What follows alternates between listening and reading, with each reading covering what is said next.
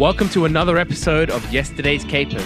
I'm Abdullah Molim, and every week I'll be bringing you the very best shows from the past that the world has to offer.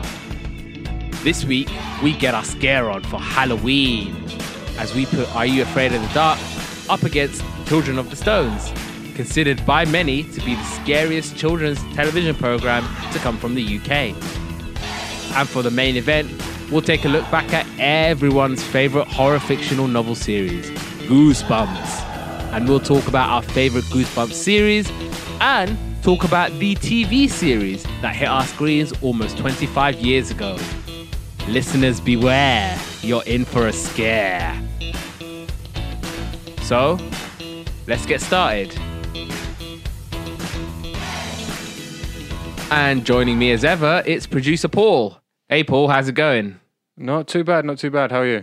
I'm very good. Have you had any people knocking on your door for trick-or-treating? No. Do you know what happened last year? Can I tell you a little story? Go for it. So, last year, I went downstairs. I heard a knock at the door. Went downstairs, and these little kids dressed up. I was like, it was Halloween, obviously, Halloween night, and I had no sweets. I had nothing to give them. I was like, oh, well. I'm so sorry, I have nothing to give you. But don't you do a trick then? Yeah, but they have to do the trick, right? I think it's the parent. Is it? Well, this is British, guys. We don't know nothing about Halloween and trick-or-treating. How I thought it worked is if you didn't give them a treat, they gave you a trick, like they do something naughty. No, but they're asking you trick or treat. Yeah. And what you do is up to you. So if you want to give them a treat, you give them a treat. If you want to swindle them and mug them off, then that's up to you. Take all their sweets off them that they've got thus far. Trick or treat. Lovely, thank you. Trick or treat or steal. Oh yeah, I like the third option. Steal. Right, let's get started with the very first show, and we're gonna go all the way back to January 1977. Okay, so the things that were happening in the world. You had the first woman who was formally ordained an Episcopal priest. So this was Jacqueline Means. I'm not quite sure what that means, but it sounds like a pretty big deal in Christianity. Yeah, it sounds like the Vicar of Dibley.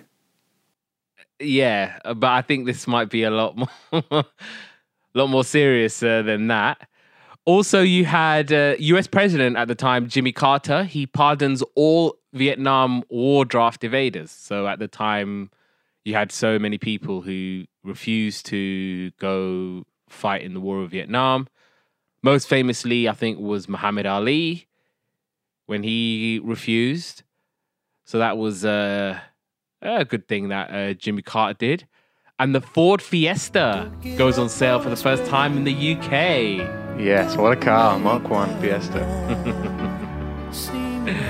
And The Gauntlet was the highest grossing film of January 1977. And Don't Give Up on Us by David Soul was number 1 in the charts.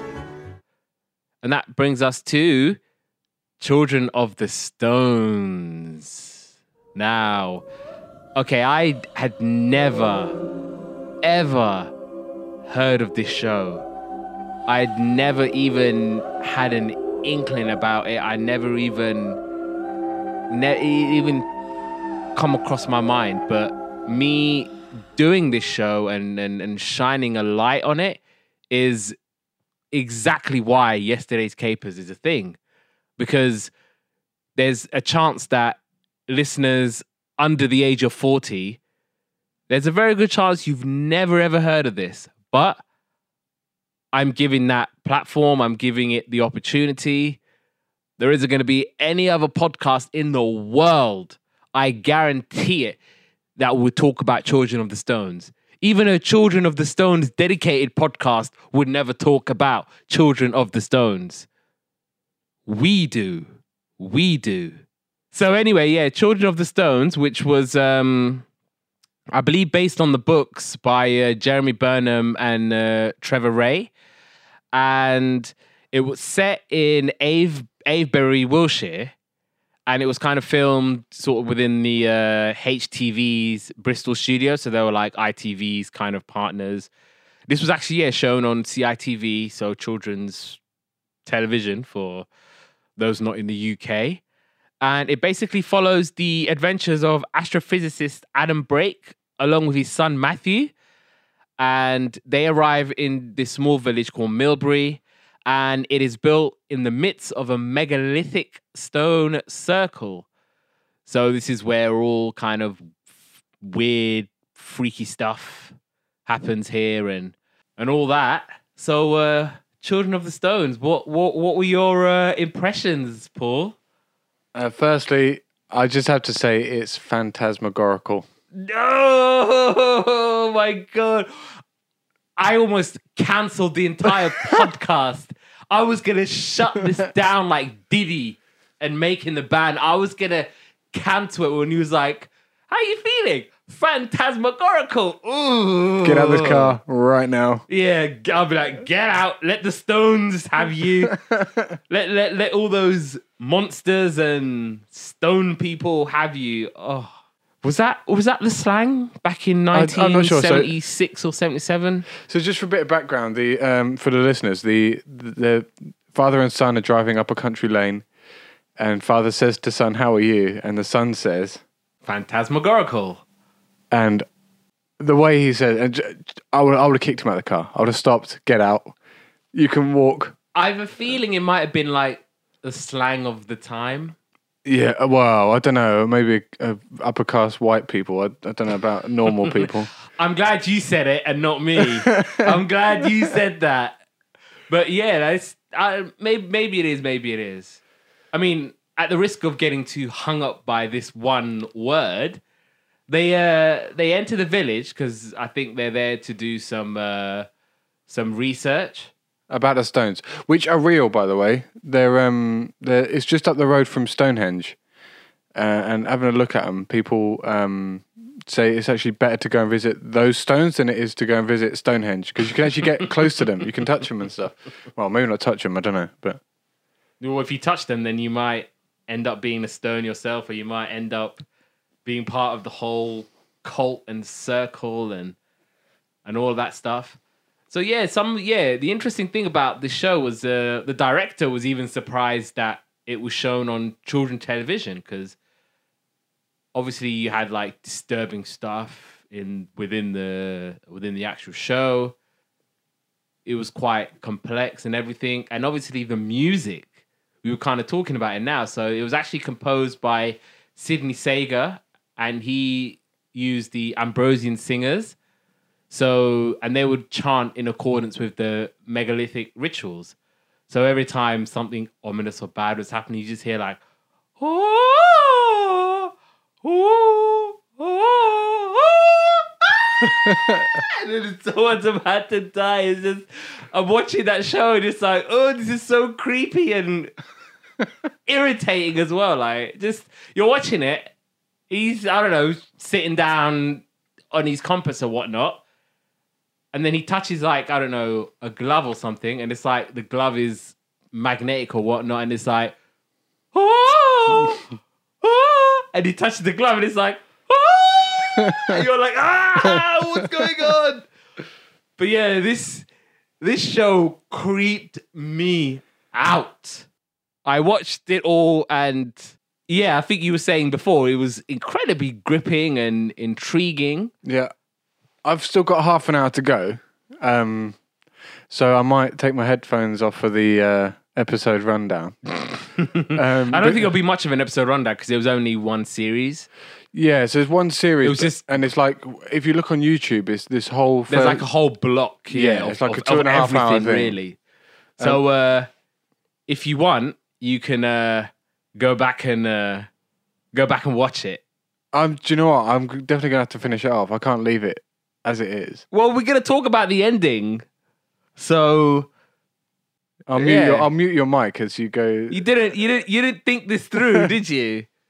All right, okay, so maybe but the thing is I still might want to watch what actually happens in it. No, watch it anyway, but as we kind of talk about it, we'll kind of watch it. But it is like it's a weird one for me because it was a bit.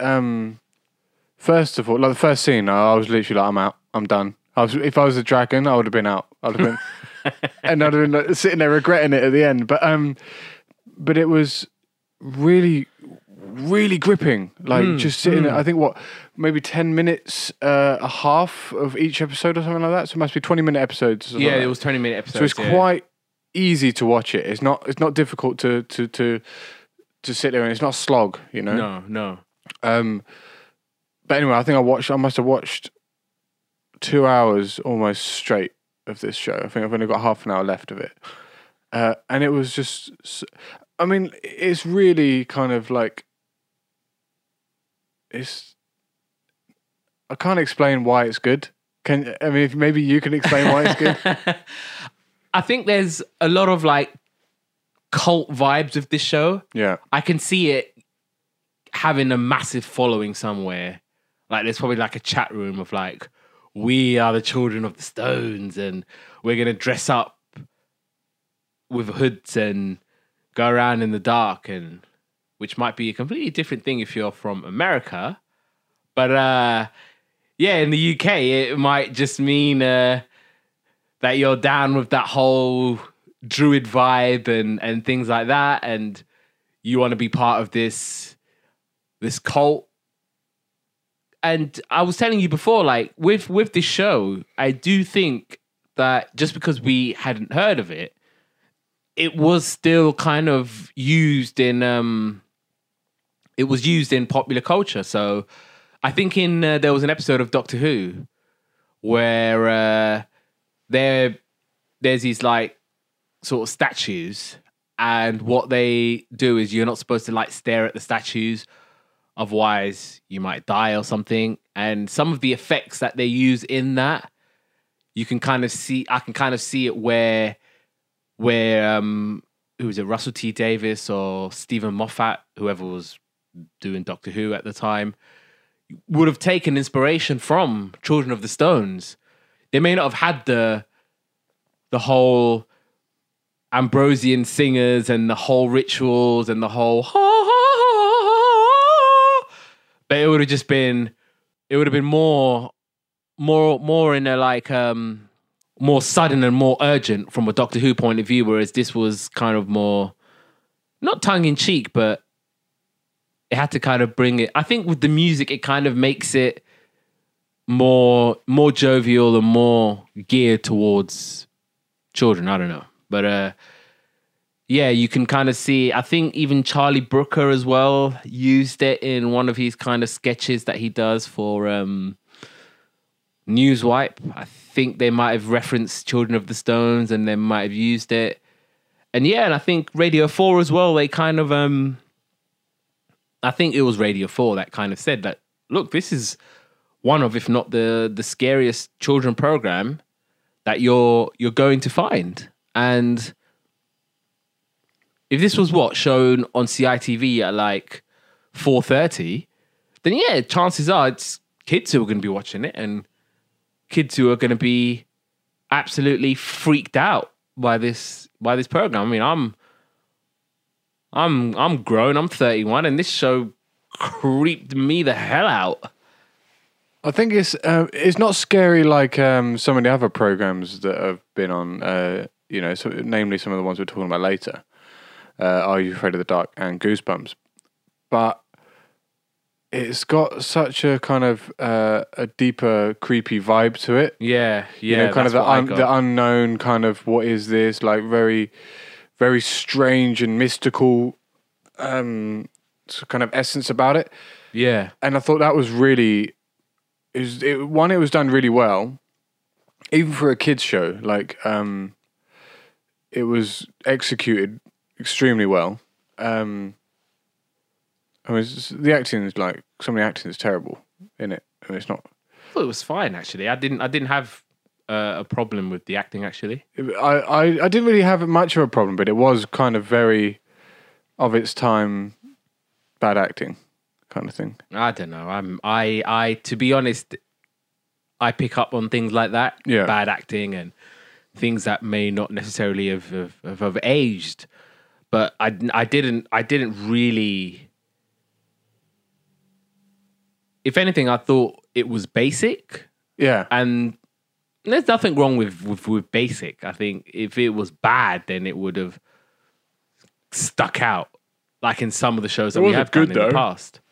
It wasn't good. Yeah, because there's like I was looking at the sort of like researching the actual actors and whatnot, and I don't think they've kind of been in anything else. Yeah, other than Children of the Stones in 1977. They definitely couldn't have been that good then. Yeah. I bet like the little boy, whatever his name was, Matthew, he's probably like a store clerk in like a Bristol's Morrison's or something. Do you know what, actually, saying that you said about the names and stuff, there's one thing that I noticed in it is I can't remember anyone's name. I remember the characters as in... So you had, well, I've got them written down. No, that doesn't count. I can't look at your paper. Fine, I'm not looking at my paper. You had Matthew, who was the boy. Yep. You had his dad, Adam. How do you know his name? Because I watched this show. I watched 2 hours of it. I watched it all. And I still don't know his name. I can say... and Margaret Smythe Maggie. Is the lady that runs the museum. The curator. Yeah, the curator. Her daughter was Sandra. Oh, see, I was actually going to try and... You had Di, the poacher. What about the geezer that has the keys to the church? Hendrik. Oh, man. Boom. Okay, what about the kid, the blonde kid that's can't do the maths at first and then goes and does the maths? I don't know, Billy. Sounds about right. Hey, Billy. Yeah, every white kid is called Billy. That's it. There was a kid called Billy in my school that stole my music book. Don't know that name. No, I don't have his name in my notes. Because he wasn't a significant character anyway. I've only got significant characters on here. The significant characters was Hendrik, and because obviously the whole village and the whole circle and the whole monolithic stone circle, it's kind of his doing almost. Because obviously 4,000 years old. Yeah, he's like... Oh, is he 5,000 years old?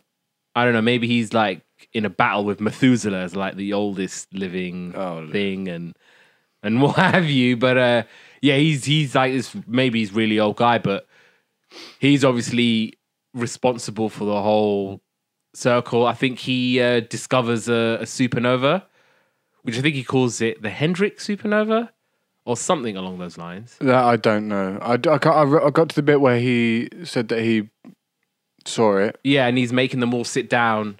Yeah. He's making Margaret and Sandra sit down, and then the big beaming light comes out, and then they all get brainwashed, and they sort of join the cult, and they're all like outside singing and Happy Day.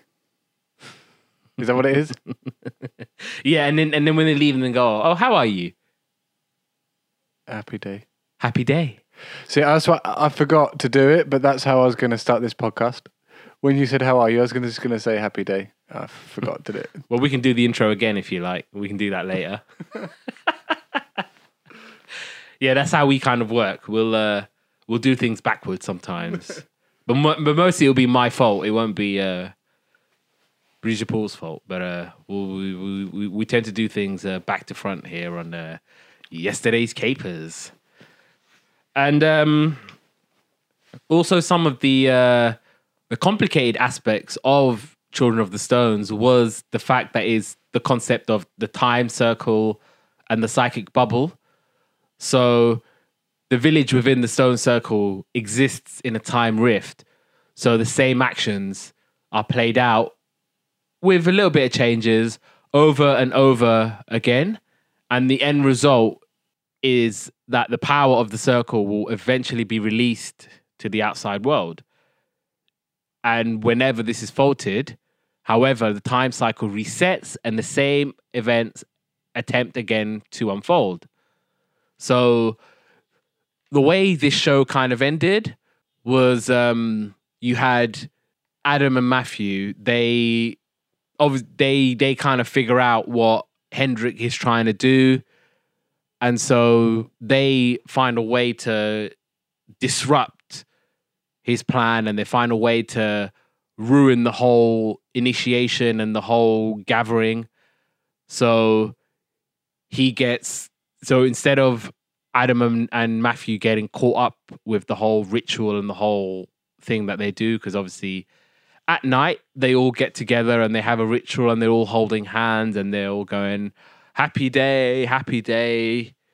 You'd think they were in church on a Sunday, but they're not. Oh, happy days. Yeah, it's not that kind of happy day. But yeah, they're all kind of getting together as the ritual kind of thing, and Adam and Matthew somehow managed to get away from all of that, and they actually managed to leave the small town. What was it? Avebury, I think it's called, or no, it's the town is called. What's the town called? Hang on, I think it's on my Google Maps. Milbury, yeah, that's where the town is. It's called Milbury. I've got Avebury. Yeah, no, that was where it was kind of filmed, but in the fictional town of Milbury. Fictional town of Milbury, yes. And they managed to escape. And what you kind of see is you see someone driving towards the town, and it looks like it might have been Hendrik. So it's like history's going to repeat itself again, and the same kind of events will unfold. Events will unfold again, and everybody who wasn't initially sucked into the whole cult and the whole ritual, they're gonna get sucked in again. Now, in terms of the Stone Circle, as you were saying, you were saying that they definitely exist and they're a real thing. So as you kind of was saying that, it was built during megalithic Great Britain, and it was inhabited by pagan folk led by a druid priest. And the village priest then witnessed the formation of a supernova and somehow deduced that a black hole had formed shortly after. And then, using a variety of psychic powers mixed with folk magic, the priest was able to harness the power of the stones and focus negative energy via a beam of light through the center of the circle towards the black hole. So that's how the boom, you see the big light coming through, and you see everybody get all sucked in, and the whole supernova, and it's all very weird and all very complicated. What's the point in the beam of light? Because they make the beam, but I don't know what it does. I think what it does is that it harnesses and makes the stones powerful. Yeah. So I think is so, it worth anyway. it? Imagine how hard they were to move. Well, if there's one person who's controlling everything and he makes the big beam of light, and then it kind of controls the stones and the whole circle. And okay, so here's a question for you. When there's a supernova, I don't think there's ever been... I don't know anything about stars and constellations and anything like that. I'm the last person to ask away. I'm just wondering, how long would it have lasted in the sky? I don't think there's one that's happened for ages, right? A supernova. I don't know if it's ever happened at all. You're literally asking the wrong person. No Google. Okay. Stop it. I just wanted to see how long it lasted in the sky, because they had to move all of the stones there, right? And they're like really heavy. And they didn't have JCBs and they didn't have cranes. Presumably it would have been there for ages, like months and years and stuff. Yeah, but you could have got your dad to drive the tractor to where the village is. It was 4,000 years ago, wasn't it? Something like that. I don't know. Yeah, this show intrigued me as well as confused me so much. Like, I'm watching it and part of me is like, what the hell is going on? And the other part of me is going, oh, what's going to happen next? And yeah, you can't turn it off. Oh, because also there was this picture that the boy brought with him. It's kind of central to the storyline, isn't it? And it was pretty central. So this picture is kind of like, it kind of had the painting of the village, and it kind of had the painting of the stones, and it had people. Had the whole ritual. Yeah, pretty much. And so that picture was kind of a premonition or it was an indication of what goes down in this village. Yeah. Because that woman, what was the lady's name? Mrs. Crab, something or other. And the housekeeper. Oh, yeah. As soon as she saw the painting, she passed out. You know, and then when she came to remember the beginning when she just comes up in front of them driving. Oh, I was like, damn, what's going on? What's all this? She's like, yeah, Dad, look out! And she's going, oh, pulling her face. Oh. Dead. What made me laugh is I'm sure it was Hendrik. Is he the landlord as well, or is that a different guy? I think Hendrik kind of he's the landlord. Runs the village. Yeah, He's... So the lady passes out. Yeah, and then when she comes to, the Hendrik makes her make the tea to make her feel better. Yeah. Yes, he's like, yeah. You can put a kettle on the wall. Let's all have a cup of tea and one for yourself, dear. That made me laugh. Anyway, sorry, go on. So yeah, as we were saying, like in the final episode, Professor Brake and Matthew, they kind of set the because obviously he has a digital timekeeping system that kind of tells him when to let the lights Casio. Whatever it was, yeah. So they have the digital and whatnot. So it kind of indicates when he should release the beams so that they can become happy ones. But the professor and his son, they sort of tamper with it. And then instead of them being exposed to the beam, Hendrik gets exposed to the beam. And he's metamorphosized into the image of an ancient druid priest. And then it kind of, that's how it ends with them just kind of leaving because it kind of looked like maybe the professor and Sandra had a thing going on. That's what I thought. But now that she's kind of sucked into the whole thing, it's something that can never be. There can never be an item because she's stuck in that village and that time warp forever.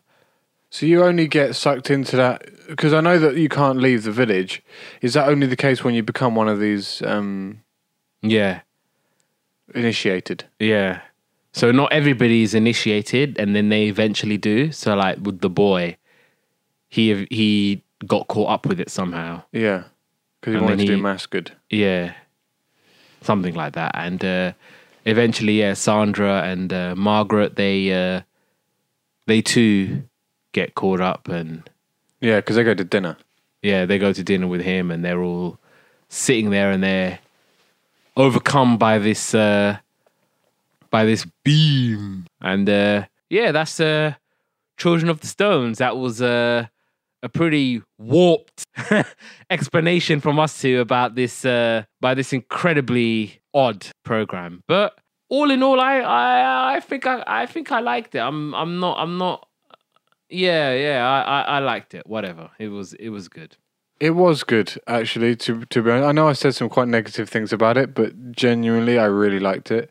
I watched 2 hours of it, no problem. Apart from the bad acting, apart from the bad scripting, apart from the bad camera angles, apart from the bad thing that they never had any lightsaber battles and all of that involved. Yeah, but it was really good. It was phantasmagorical. I think that's a good place to end that part. So let's now go to October 1990 and talk about Are You Afraid of the Dark? So actually quite a few significant things happened in October 1990. You had East and West Germany reuniting to become a single Germany. And you also had the president of the Soviet Union, Mikhail Gorbachev, winning the Nobel Peace Prize. And Tim Berners-Lee begins his work on the World Wide Web. In 1990? 19 months after his seminal 1989 outline of what would become the web concept. Now look at it. Brilliant. Podcast and everything. We're not actually using the internet, are we? Not to record, not right now, but we load it up onto the internet, yeah. Oh, okay. But hang on a minute. Yay! But the web is different to the internet, right? The web is an interface for the internet. What did I just say? Again, you're asking the wrong person. Memphis Belle was the highest grossing movie in October of 1990, and A Little Time by The Beautiful South was number one. I love that song so much. Oh, It's here one we go. Here we go. I've honestly, this is the first thing. It's the first one I've ever heard of, and I absolutely love that song. I prefer some of their other songs. Namely, oh no, the Rotterdam song, okay, fair enough, yeah. and I like Don't Marry Her. But I know the Beautiful South song. It's like I was at work and I had it in my head for so long. Oh my god, I've now got Perfect 10 in my head. Which one's Perfect 10? Da-da-dun. She's a perfect 10. Da-da-dun. But she wears a 12. Da-da-dun. That song, I've got it in my head now. Oh. Okay, so Are You Afraid of the Dark? So this was a Canadian program. So this was a horror TV series that kind of had two runs. So you had one from 1990 to 1996, and you had a second run from 99 to 2000. So this was a group of teenagers who called themselves the Midnight Society, and every episode they would go into the woods, and one member would tell a scary story to the group, and we would kind of watch it unfold in the form of television. And obviously each storyteller would submit and begin their story by saying, submitted for the approval of the Midnight Society. I call this story, and they throw the dust into the fire. And that's how it's kind of started. And apparently it was a nod of approval, or it was kind of used from the Twilight Zone. So I think after every episode of the Twilight Zone, it was submitted for your approval. And this one was submitted for the approval of the Midnight Society, which I don't know. I got a lot of Dead Poet Society vibes from all of that. Dead what's? Dead Poet Society, so the Robin Williams film. I've never seen it. You've never seen Dead Poet Society? No. It is Robin Williams' top 2 films, in my opinion. Okay, so Flubber and what else? You know what? Flubber ain't even the best film with Robin Williams that had green goo in it, okay?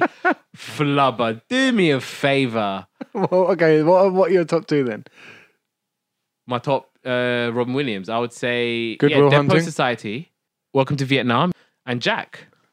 Oh, okay. Oh, yeah, we spoke about this before, didn't Mrs. we? About- Doubtfire and what's the other one? Good Will Hunting for special mentions. Right, okay, so do you know what? I can't argue with that list. Apart from the first one, because I don't know, I haven't seen it, but Dead Poet Society is amazing. So again, I think they had this whole thing where they would gather around the fire and they'd kind of sort of tell poems to each other. I think that was what the whole concept of Dead Poet Society was. Which one was the film where it says, "Oh, Captain, my Captain"? Where's that from? Yeah, that's Dead Poet Society. Okay, yeah. He was the teacher in the Yeah, so story, I- and they used to refer to him as "Oh, Captain, my Captain." Yeah, so I haven't seen it, but I know of it. Yeah, there you go. So we've gone off tangent as usual. So I think you had like a group of people who would always tell these stories. So kind of like the themes of the stories would be about either paranormal phenomena, like demons, ghosts, haunted houses, magical curses. Sometimes it will be taken or inspired by certain events in the life of the storyteller. So, for example, I think in the Tale of the Crimson Clown, you had Tucker who blackmails his brother Gary with a poem he had found. So Gary told a story about how the naughty young brother was punished cruelly for his evil deeds. And so things like that. And obviously you'd think that maybe some of these stories would have happy endings, but some of them don't. So I think the one I watched, The Tale of the Pinball Wizard, the boy never gets out because I think he's obsessed with pinball, And so he gets trapped in a pinball machine and he ends up being trapped in there forever and ever and ever. I can think of worse places to get trapped forever.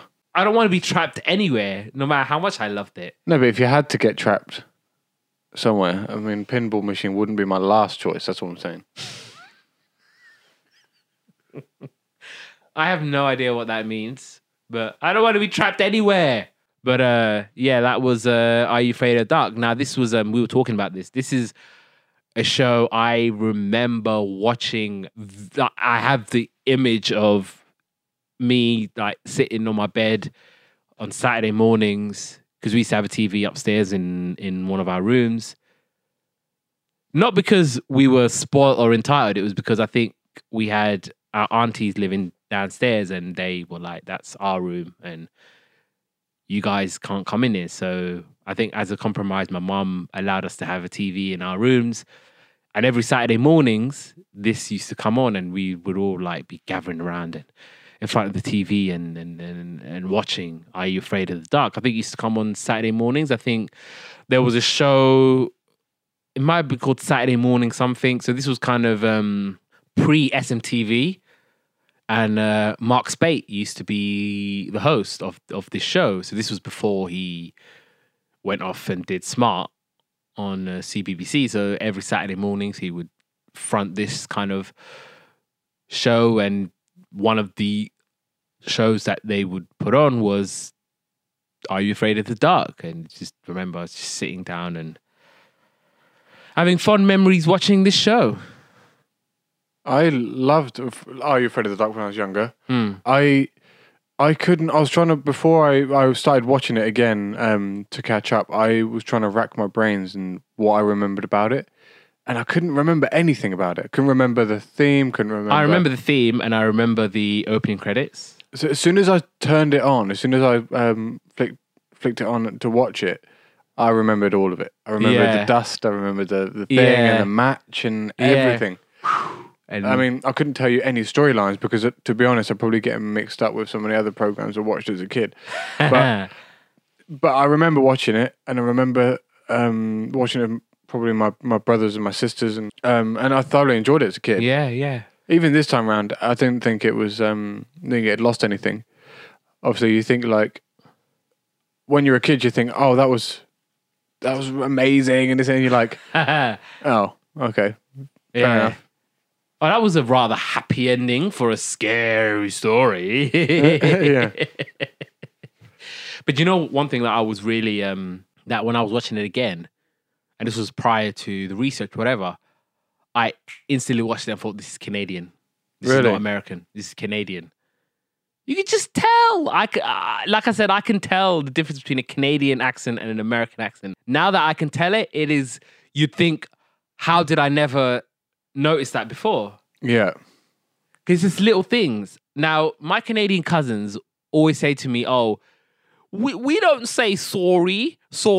And through this freaking program, they're like, oh, I'm sorry. And you just think, yep, that is just so Canadian. Because I think maybe it's a Toronto thing. Maybe they don't say, I'm sorry. Maybe if you go deeper into, I think this was filmed in sort of the British Columbia kind of side, so completely the other side of well, Canada's massive, isn't it? Toronto, yes, it's bigger than America. Yeah, so their accents probably differ quite a lot. Maybe, yeah, because obviously in the UK you've got variety of accents as well. So, but, fun fact: this might be completely wrong, but I heard at some point somewhere that the UK, we have the most accents per in terms, because we don't per capita. Hang on, I can't even get my words out. What's going on? So considering how small the UK is, we have the most accents in terms of how far apart they are. If you see what I mean. Interesting. I like that. Knowledge. I mean, it took me quite a while to say it. Good stuff.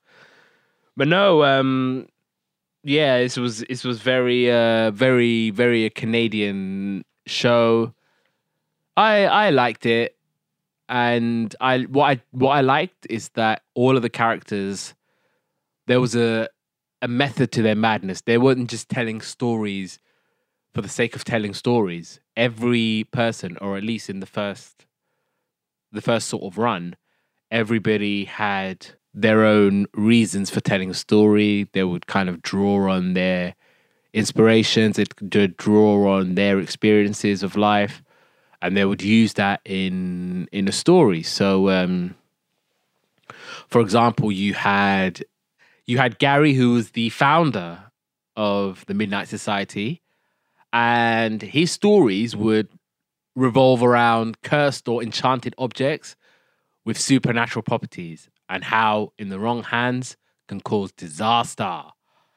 And then you had Betty Ann, who was a vibrant girl who liked things that were bizarre and twisted. And her stories would include themes where an alien or a supernatural force is trying to break into the world of the characters in her story. And then you had Kiki, who was her stories were about carelessness and deceitfulness. So if you're deceitful, you're gonna get got. And that was her stories. David had stories which was less about the malignant outside forces and more to do with the evils of the past events left unresolved. And then you had Stig, who I think only told 2 stories. And his sort of deal was stories about people being judged for their appearances and their tastes. And then you had Frank, who he necessarily didn't have a theme, but he always had Dr. Vink as an evil villain in the piece. So maybe Dr. Vink might have been something in his past. I don't know. He doesn't necessarily say that. And you had Tucker, who was Gary's younger brother, and he was the youngest member of the Midnight Society. And he tells stories about family relationships that are really, really bad at first, but they overcome and they endure and they work it out. So maybe that's a ploy or kind of a nod to his older brother, Gary. And you had Sam, who always had stories about love and how love can be so powerful and enduring even beyond death. And then you had Kirsten, who maybe she was a little bit squeamish, but she loved ghost stories and fairy tales, and her kind of stories were dealing with ghosts from the past who have unfinished business and they can't be complete without the aid of living. So that's one thing I did like about Are You Afraid of the Dark, was every single member of the Midnight Society would have a reason to their story. I'm surprised you picked up on that because I had no clue. I had no clue about what people... I mean, obviously, I watched one just now about the ghosts. The lady nurse that got put in prison for killing the little girl, poisoning the little girl. Mm. And it turned out that she was not innocent because she did inject her, but she injected her with penicillin. And the little girl was allergic to penicillin. Ah. And I think that was a whole kind of unfinished business thing about the ghosts and the stuff. But I didn't have a clue about the rest. No, of I them. think this was, as I mentioned before, there was 2 versions of Are You Afraid of the Dark. So you had the version that I just mentioned now. So this was the original version. It's 1990 to 1996. 1996. And then you had 2 series that was from 99 to the year 2000. And Tucker was the only one who was in both series. Oh, really? So Okay. Tucker was in the Midnight Society in the first version, and he was in for the second version. Yeah. And obviously with a little bit of research from my end, because as a kid I'm watching it and it's kind of like, oh, okay, this is kids telling scary stories. Maybe there isn't a method to the madness, but as I'm doing the research and watching it, you can slowly see and you can pick up on things and like so I think Gary told one about the the pinball wizard, as I kind of mentioned that. So I think the episode kind of starts with they're all being obsessed with this Game Boy. Yeah. And Gary's kind of like, are you sure you want to be obsessed with the game? Because who knows, you may be playing this game forever and never and never. So he tells a story about the pinball wizard, so the boy who gets obsessed with the pinball wizard. And in the game, he's thinking, oh, I have to complete the game. I have to put the crown on the queen. And then if I do that, maybe I can be saved. But unfortunately for him, it goes into a loop, into a loop, into a loop. And he's in there forever. Let's talk about some of the episodes of Are You Afraid of the Dark? And what did you watch and what did you like? And what didn't you like? It's not. I didn't really not like anything. So like, I think the one I want to talk about most is the one about the ghost story. Mostly because I had a fight with the website and couldn't. You had a fight with the website. Yeah, the one that you sent me to look at them. Why? Because it kept loading up the same. It kept loading up this episode, and then when I would click on another one, it would not work, and then I'll press play again, and then somehow in this loop that it gets itself into, it would load up the same episode. Sounds like a Are You Afraid of the Dark storyline there. It's a website that never stops. And you'll be stuck in this time loop forever and ever and ever.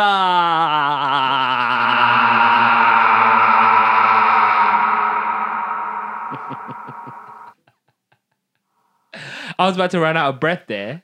And you're like fiddling with the buttons going, where is it, where is it, where is it? I'm like, ah. So I nearly missed my second cue on the special effects.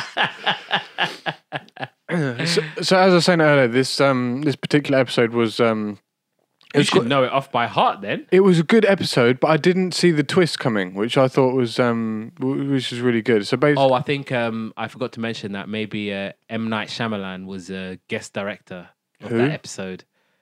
Who's that? He's a really famous like film director, and he's known for like weird plot twists. Oh, okay. So he did The Sixth Sense. Okay, yeah. Why do you think that had such a big plot twist? Because that's M. Night Shyamalan is known for. Okay, I didn't know the name, but I'm very familiar with the Sixth Sense. That was the joke.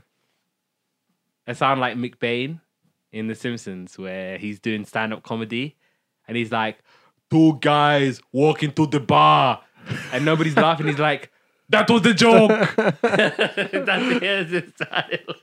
I don't know how you remember these things so well. Simpsons quotes. Everybody knows. I have someone in mind for the Simpsons episodes, by the way. Because whenever we do that. Whenever that happens. But there's someone at work who knows the Simpsons like inside out. Speaking of inside out, I watched the cartoon. I hope it's Are You Afraid of the Dark? No, the Disney film Inside Out. Have you seen it? No. Okay, I'm telling you now. It's brilliant. It's a masterpiece. I don't want to spoil anything else. It's not up, so it doesn't matter. Right, so we talk about this episode that you watched 15 times. You should be able to tell me everything about this episode. You should be able to tell me who told the story. No, because I can't tell you characters' names because I think I. Okay, was it a boy or a girl who told the story? It was a girl. Oh, was this the newer version? Yeah. And then I don't really know much about the new version. Oh, yeah, see. I would leave that to you. You back down now. Tell me the names then. I don't know names. I told you I can't do names. Wow, okay. So... I know the little girl in the story was called Emily, but she was the story in the story. That's the only one I know. Yes, Emily. Let's just go for the random name, Emily. Can I tell you a secret? She wasn't a white girl either. Oh! Oh! So anyway, so these 2 little girls, they go and see their One of them was black? Both were. They were sisters. Oh, okay. And they found the house was haunted. They see ghosts, and they kind of throw a snowball and the woman's walking with this little girl, and it turns out to be a ghost.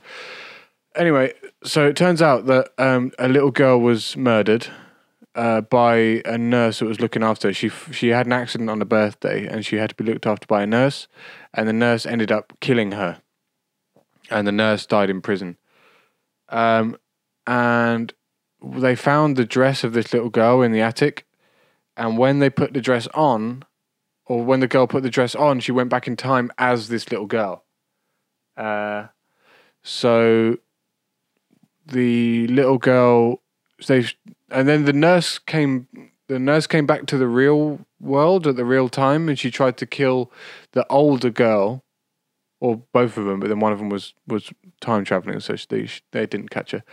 But and then when the little girl went back in time to not fall down the stairs, so the nurse never came to the house in the first place, so that the nurse didn't go to prison and the little girl didn't get killed. But she still fell down the stairs. So the nurse still came, but then the nurse left the real time world and then went to the past, where she had to go and inject this little girl again. And it turns out, and I spoiled this earlier, but when the little girl fell down the stairs, she dropped her bracelet, or a bracelet fell off, which was a medical bracelet saying that she's allergic to penicillin. And the nurse didn't inject her maliciously. She just did it, and then because she was allergic to penicillin, and then she died, and the nurse got in prison for murdering her rather than doing it by accident. And that was the whole episode. Riveting. Absolutely riveting. Well, I was trying to give you loads of details because you threatened me. Well, I didn't do that, did I? Oh. Everyone thinks I'm this big old monster, but really I'm not.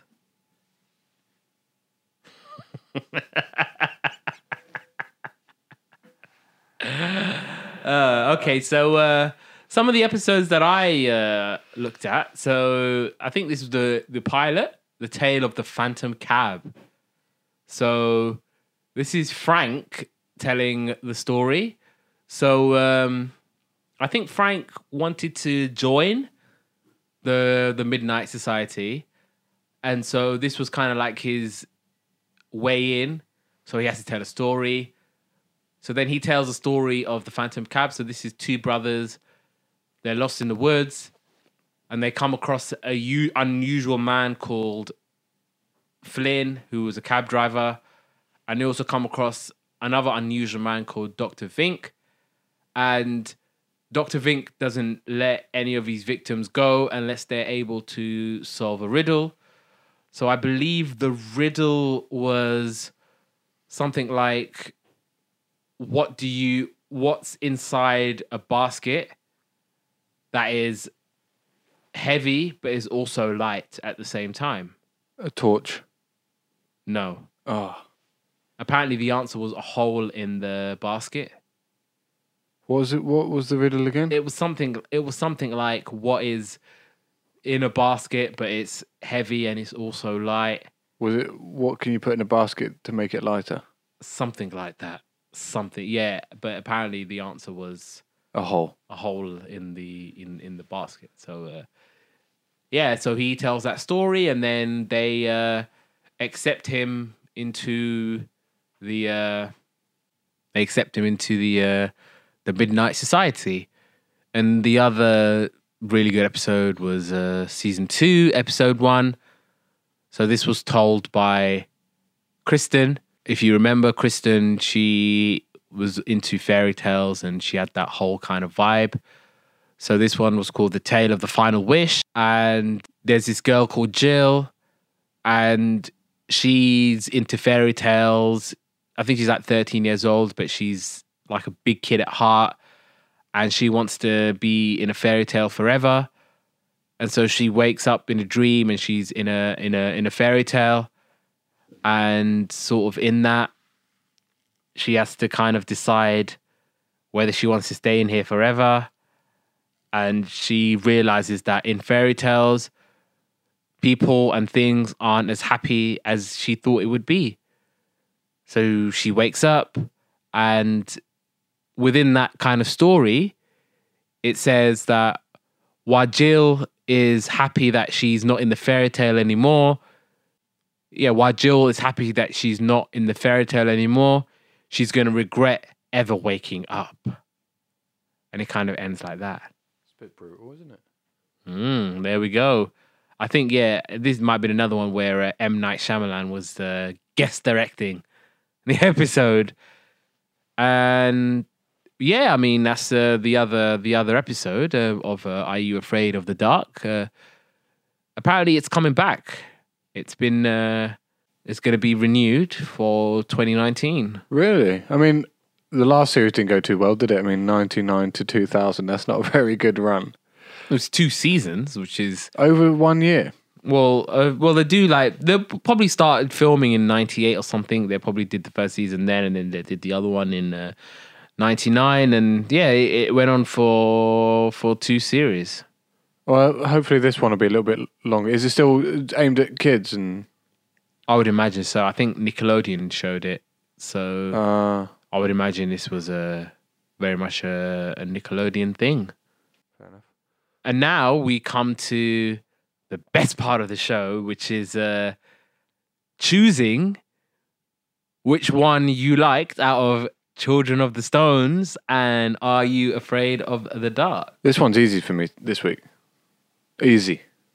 Okay, then. Shall I go? Go for it. Children of the Stones.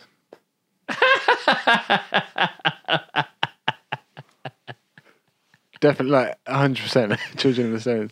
Why? Because it was one of these shows that within a minute of watching watching it, I wrote it off, and then 2 hours later, I'm still watching it. I'm wondering what's going on, and like not being able to predict the plot twists, not being able to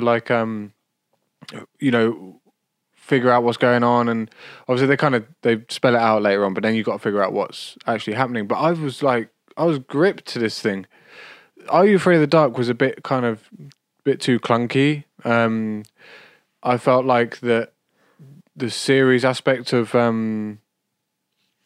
Children of the Stones was what pulled me in. But the Are You Afraid of the Dark, because it's kind of different people doing different things, it's very disjointed, and it's not bad. Don't get me wrong, but it's kind of a bit like, oh, okay, that was good, and then the next one is unrelated to the other one. So if you see what I mean, it's just kind of yeah.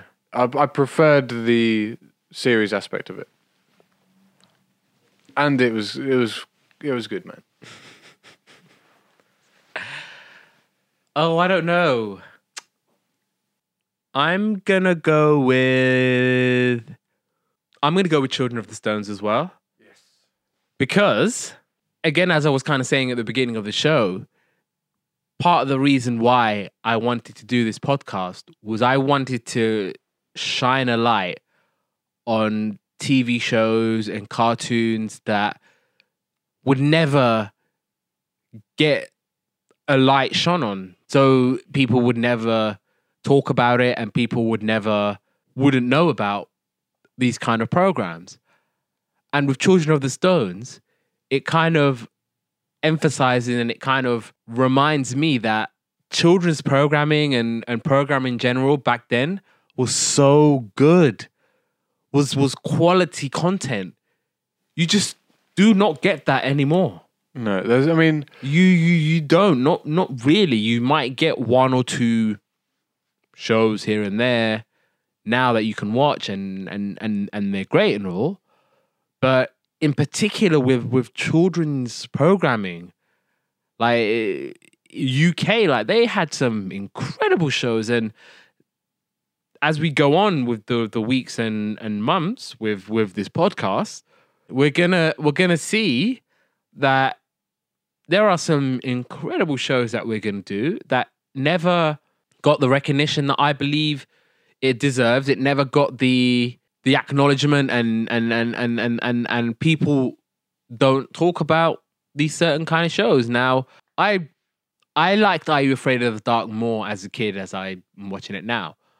Okay, maybe I'm older and it's not necessarily geared towards me, but I don't know, with Are You Afraid of the Dark? Yeah, I mean, you were talking about how Children of the Stones, the acting wasn't great. I didn't think the acting was particularly top of the range with Are You Afraid of the Dark? With Are You Afraid of the Dark? But that doesn't mean it was a bad show. I mean, I liked it. I like it now. I necessarily didn't want to have to make it a loser in this kind of sense. But yeah, I just think with Children of the Stones, it's one of those where it encapsulates what my podcast is about, really, and that's why shows like this, where I may not have heard of it, you may not have heard of it, and now I'm watching it now. That's going to be the ones that I'm always going to gravitate towards. I'm going to keep looking for shows like this, and I'm going to keep going towards it and shining the biggest light possible. I'm going to keep doing that. Well said. I can't argue with that. It was how you dug this this podcast out of nowhere. I mean, a podcast from the 70s. We've just pipped against a podcast. Did I say podcast? Show. I mean, a children's show in the 70s just beat, by both of our estimations, a show in the 90s. Yeah. And both of us didn't have a clue about his existence before. No. You told me that it existed, right? Yeah. So what is you're right. It's great that we can pick these shows out of history and think, actually, this was really good, and it's still good today.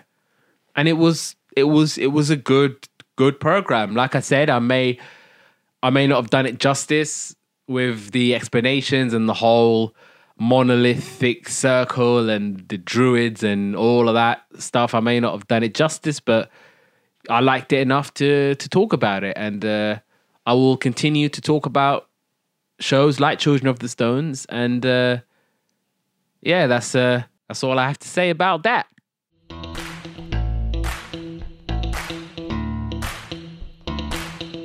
And now we come on to the main event.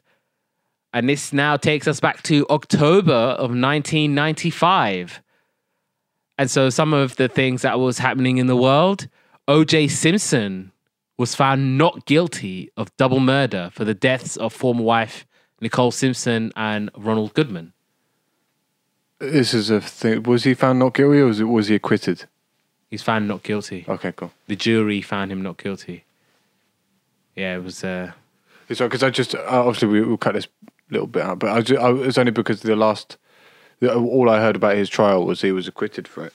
No, he was... The jury found him not guilty. Okay, fair enough. Because there's a really, really good ESPN 5-parter all about OJ. Oh, is that the one with David Schwimmer in it? No, that's the People versus OJ. Oh yeah, that was good. That was really good as well. But there was a documentary that just charts the whole OJ story. So right from when he was born until pretty much to the kind of modern day. And yeah, so in the trial, yeah, he was found not guilty. A jury of his peers somehow concluded that he was not guilty. Anyway, also the Million Man March was held in Washington, D.C., which this was conceived by the Nation of Islam leader Louis Farrakhan. And the French woman Jeanne Calment reached the confirmed age of 120 years and 238 days, making her the oldest person ever recorded. 120 years old. That's incredible. She done lived through so much. What do you ask for your birthday on your 120th birthday? Another year?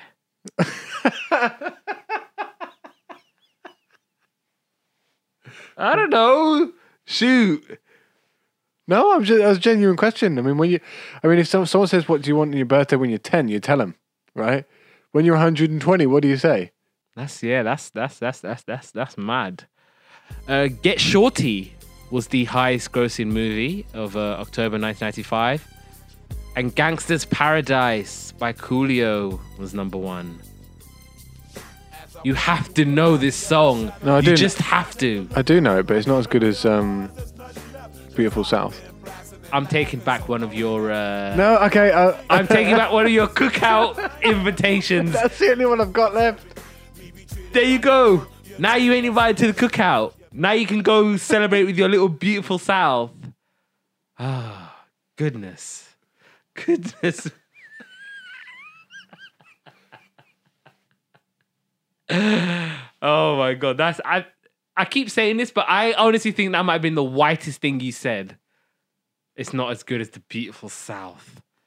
Even the Beautiful South wouldn't even look back at that and think, Is this the one with the I walk through the valley of the shadow of death? yeah. Coolio, he's our friend from Kenan and Kel.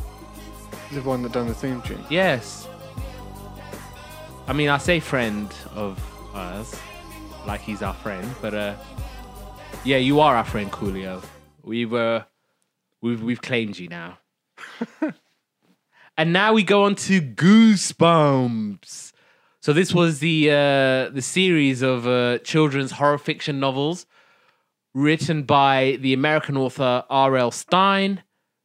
And the stories tend to follow child characters who often find themselves in scary situations, usually involving monsters and other supernatural elements.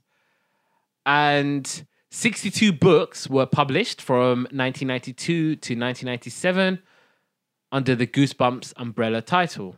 And since the release of the first novel, Welcome to Dead House, in July 1992, the series has sold over 400 million books worldwide in 32 languages, becoming the second best-selling book series in history after Harry Potter. And certain individual books were listed in several bestseller lists, including New York Times bestseller list for children. And also, some of the books and characters were also inspired by books and films. I think the character Slappy the Dummy was inspired by the adventures of Pinocchio. And some of the ideas that R.L. Stine had for the books came from real life. So The Haunted Mask was based on his son Matt, that had a Halloween mask that he had trouble getting off. And R.L. Stine also kind of used his childhood fears to help him write his books. So I think R.L. Stine said, "Luckily, I have a great memory. As I write a story, I can remember what it feels like to be afraid and panicky," which are some of the vibes that you often feel when you're reading the Goosebump books.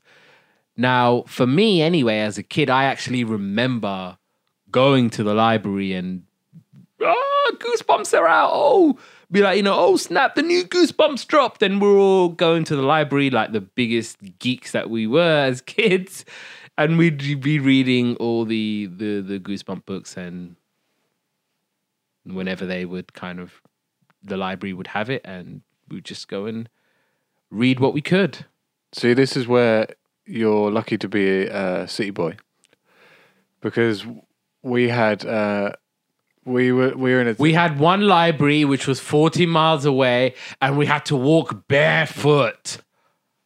You're not far wrong. It was 5 miles away, but anyway, so we had the books in our school. Well, I don't necessarily live in the city either.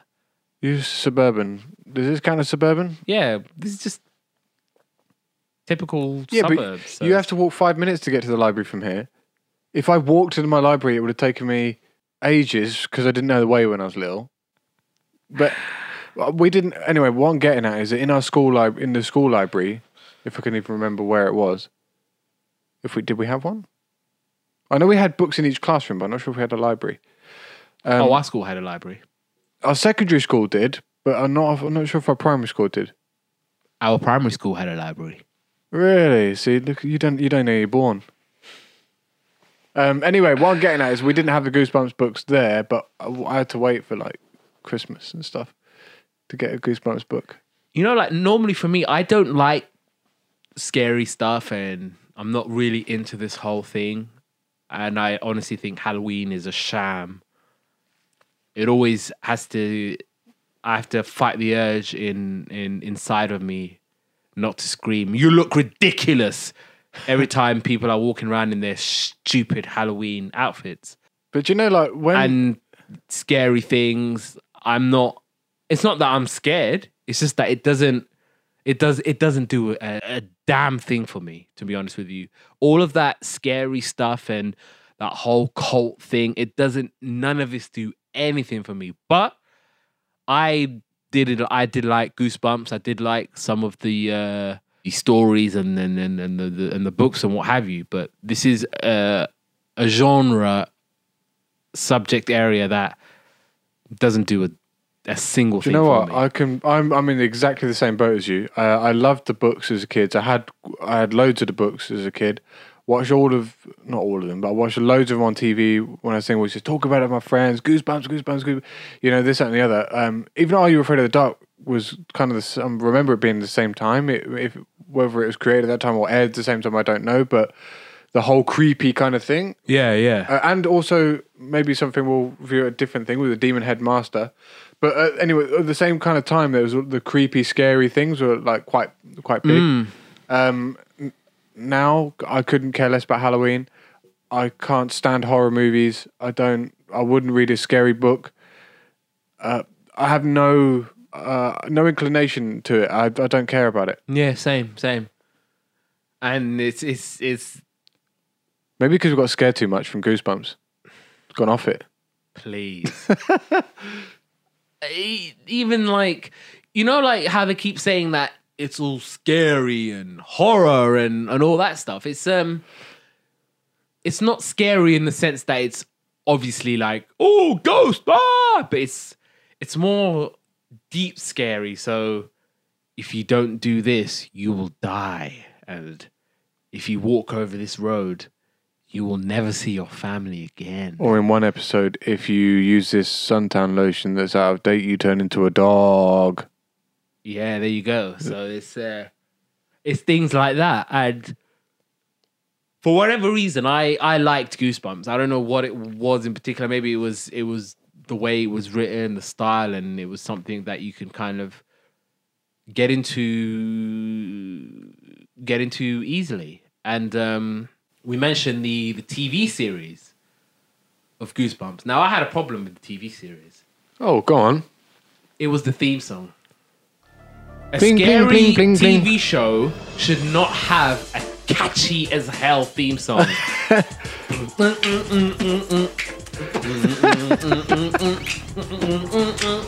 I'm thinking, it's too catchy. I'm not supposed to be getting down on the theme song, busting a move.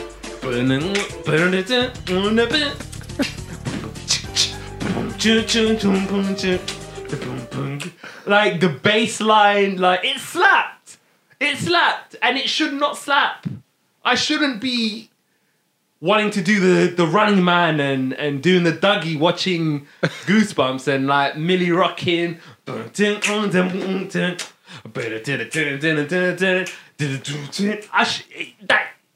shouldn't be doing that watching a scary program. I should be scared out of my young mind when I'm watching this show. I shouldn't.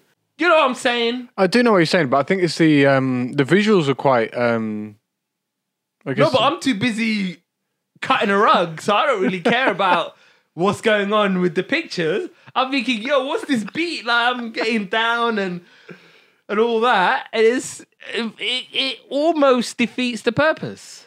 I don't know. I mean, I see where you're coming from, but I kind of feel like I disagree in as much as like I think it does set it up. I think like if I hear that, I'm thinking yes, Goosebumps. Oh, Yeah, let's get ready. Oh. Yeah, I know, but I'm thinking, am I watching a scary show or am I watching Soul Train or something? Yeah. That was my my bone to pick with Goosebumps was the theme song shouldn't be that damn catchy.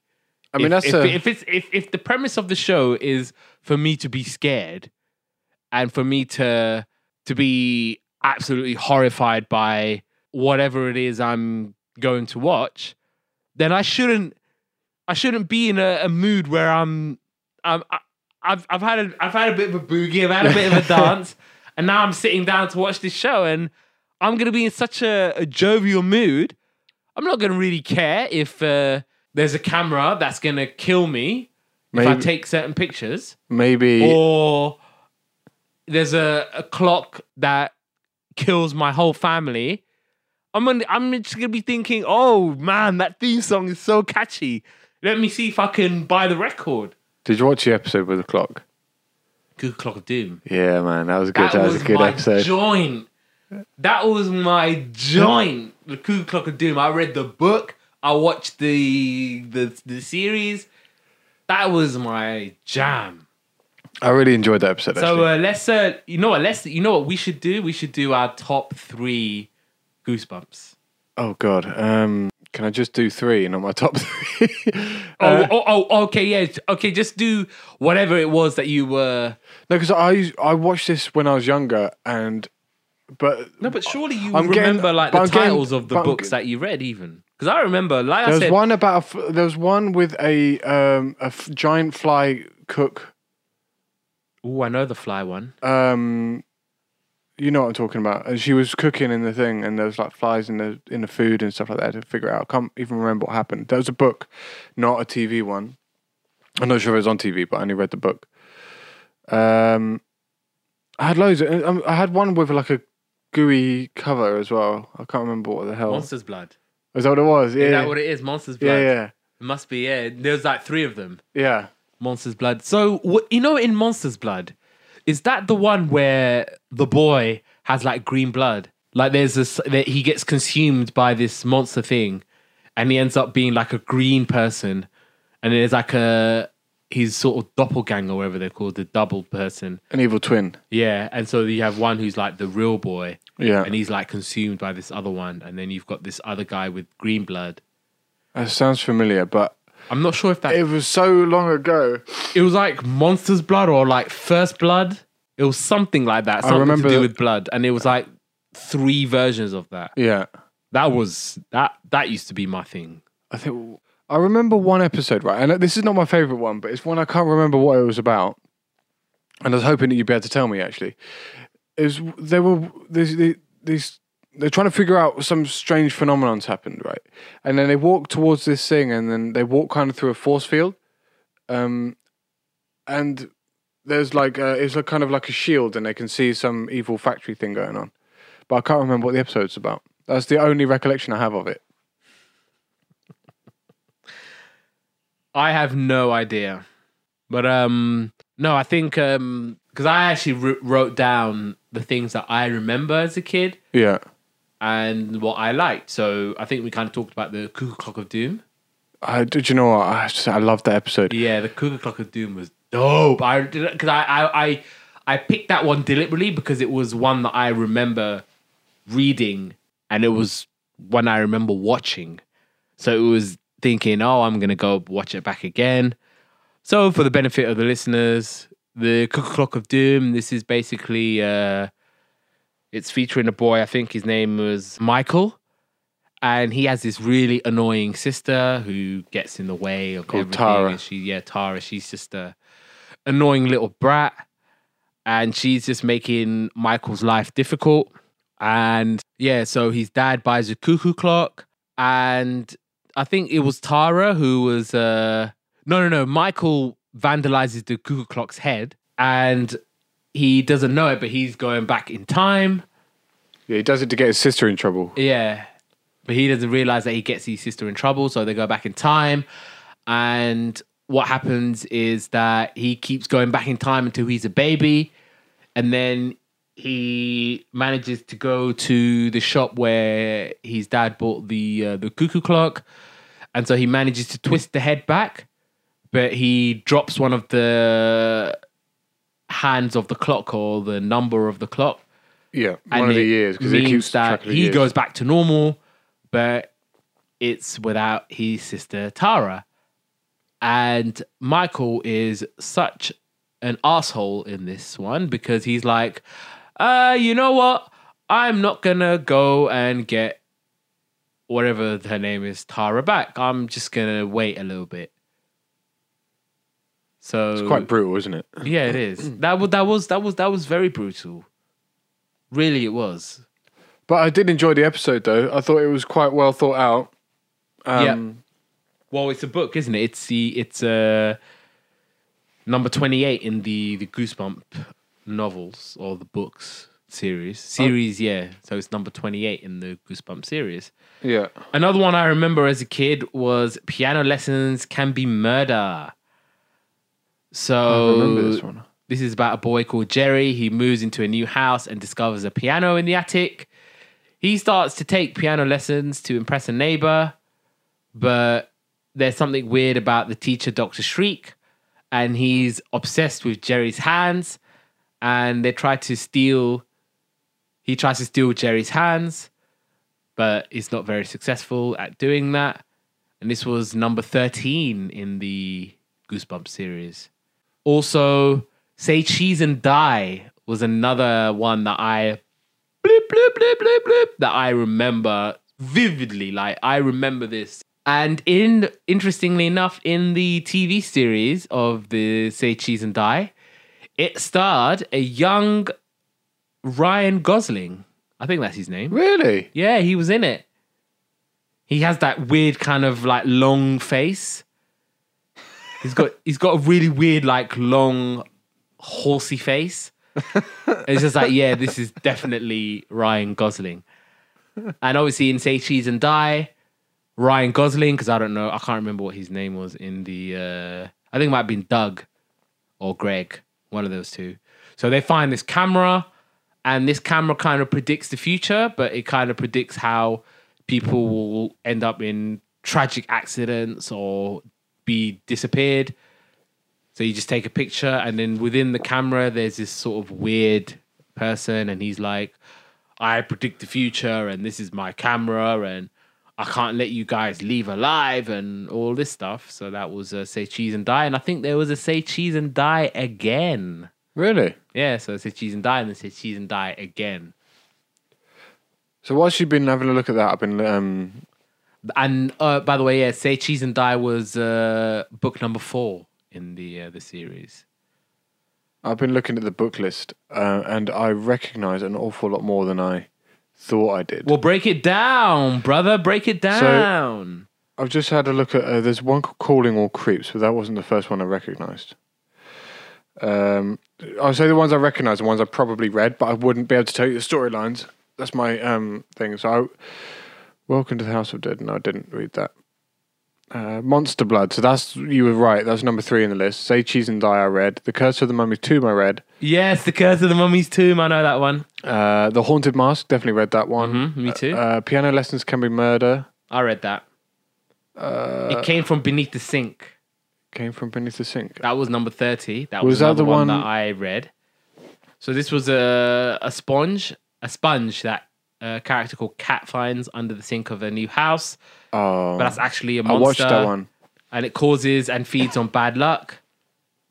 And when they give away the sponge, they find out that the sponge is called gruel, and that anyone who has it and gets rid of it will die. Ooh. I didn't get to the... That's fine. but I did bang my mic instead. Making my life difficult in post. Ooh, Don't Go to Sleep. That was another one that I... Oh, by the way, yeah, It Came From Beneath the Sink is book number 30. So this is for the benefit of listeners who want to go back and read these stories. Yeah, It Came From Beneath the Sink was book number 30. Don't Go to Sleep was another one. This was book number 54 of the series. So this was Matt Amsterdam. He goes to sleep in an attic, even though his parents told him that he wasn't allowed to have the attic. And he finds himself in a chain of alternate worlds and on the run from police force bent on nabbing anyone who messes with reality. So this was actually not too dissimilar from an episode of Erie, Indiana. So do you remember when With the Marshall twins. gets stuck in the time loop when he doesn't take Oh. his clock back, and people are trying to get him because he's messing with the time-space continuum. And that Don't Go to Sleep was book number 54. And yeah, the last one that I remember was Phantom of the Auditorium. Oh, I remember that. That was book number 24. So this was when Zeke gets to play as the Phantom in the school's play called The Phantom. Strange thing starts happening and a piece of scenery comes crashing down with a message saying, last warning, stay away, Esmeralda, or else. I remember that, yeah. There we go. So from what you remember, okay, so we'll do this now. So from what we just talked about and what we remember, what are your top 3 Goosebumps, either books or TV series or a bit of both? What would you say overall is your top 3? So the Cuckoo Clock one has to be up there. What's it called? Cuckoo Clock of Doom. Cuckoo Clock of Doom. That's book number 28, by the way. I would say the Haunted Mask. Was there a mummy? One with a mummy in it? Curse of the Mummy's Tomb. Curse of the Mummy's Tomb. I think you mentioned that now. Oh, How I Got My Shrunken Head. Oh! Yes. Damn, I remember that one. How many is that? 2 or 3? Remember top 3. So what's your best Goosebumps, your favorite Goosebumps? I'm just having a quick look because I watched the one about the thing under the sink and it just wasn't scary. The Phantom of the Auditorium. Okay, so that's definitely one of them. Return of the Mummy. Go Eat Worms. I recognise. The Phantom one. Haunted Mask. And what was the one I said just now? How I Got My Shrunken Head. And that's your favorite Goosebumps Yeah. book, is it? How I Got My Shrunken Head. Yeah. Okay, so my top 3 is Phantom of the Auditorium in at number 3. Number 2, you've got the Say Cheese and Die. And my favorite Goosebumps book is The Cuckoo Clock of Doom. I think that's my favorite, definitely, because it's the one that takes me back being a kid. It's the one that I can probably imagine how the book smells like. I don't know, the maybe books in general, or maybe the Goosebumps books had like a particular smell.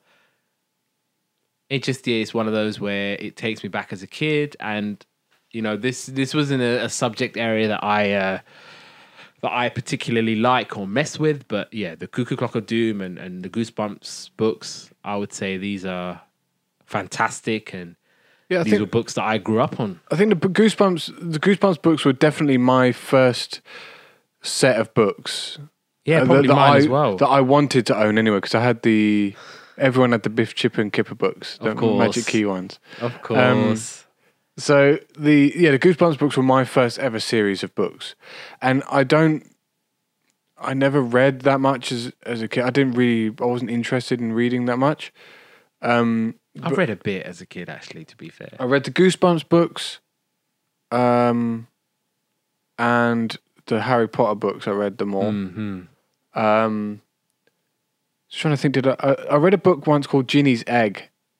That was a great book. It's about she had a little dragon egg and she looked after it. And that rings a bell. But anyway, what I'm saying is it was great. Quite a nostalgic feeling, remembering watching it, because I remember like, oh, did you watch Goosebumps? Did you watch Goosebumps? And do you remember when as a kid? BBC used to show Goosebumps. Yeah, exactly. But we spoke about this before about there were no second chances back in the day. Yeah, you missed it or you watched it. Yeah, and that was it. Yeah. You didn't want to be the kid in the playground that missed it. That's so true. But Goosebumps is one of those. Yeah, you're in the library and I'm getting all the books, and I just remember in our house we used to have a ton of Goosebumps books.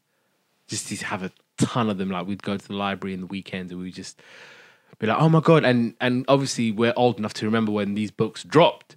Yeah. So whenever one would drop, we'd be like, oh, Goosebumps, the new Goosebumps dropped. And we're all going to the library trying to get it. And, oh, did Say Cheese or Die drop? And, oh, what about Say Cheese and Die again? And like when it was sequels, like the Monsters Blood 2 and stuff like that, you'd be like, Monsters Blood 2. And then you're like, Monsters Blood 3. And it's just one of those where yeah, it was probably the first sort of series of books that I read was probably the Goosebumps books. That can be defined as a series, as a collection of works by one author. It would probably, for me, would be Goosebumps. Yeah, me too. And that will bring us to the end of the Halloween pod. I hope you enjoyed listening to that, and let us know what you think. And as I always say, Yesterday's Capers is available wherever you get your podcasts from. So wherever podcast platform you use, please use it to listen to Yesterday's Capers. And you can find us on Instagram at Yesterday's Capers 1. You can find us on Twitter at Yesterday Capers. You can find me on Instagram at Abdullah_Molim. And you can find me on Twitter at Abdullah Molim, all one word. Yeah, like, follow, let me know what you think, holler at me and send me messages. And join us next week for another episode of Yesterday's Capers.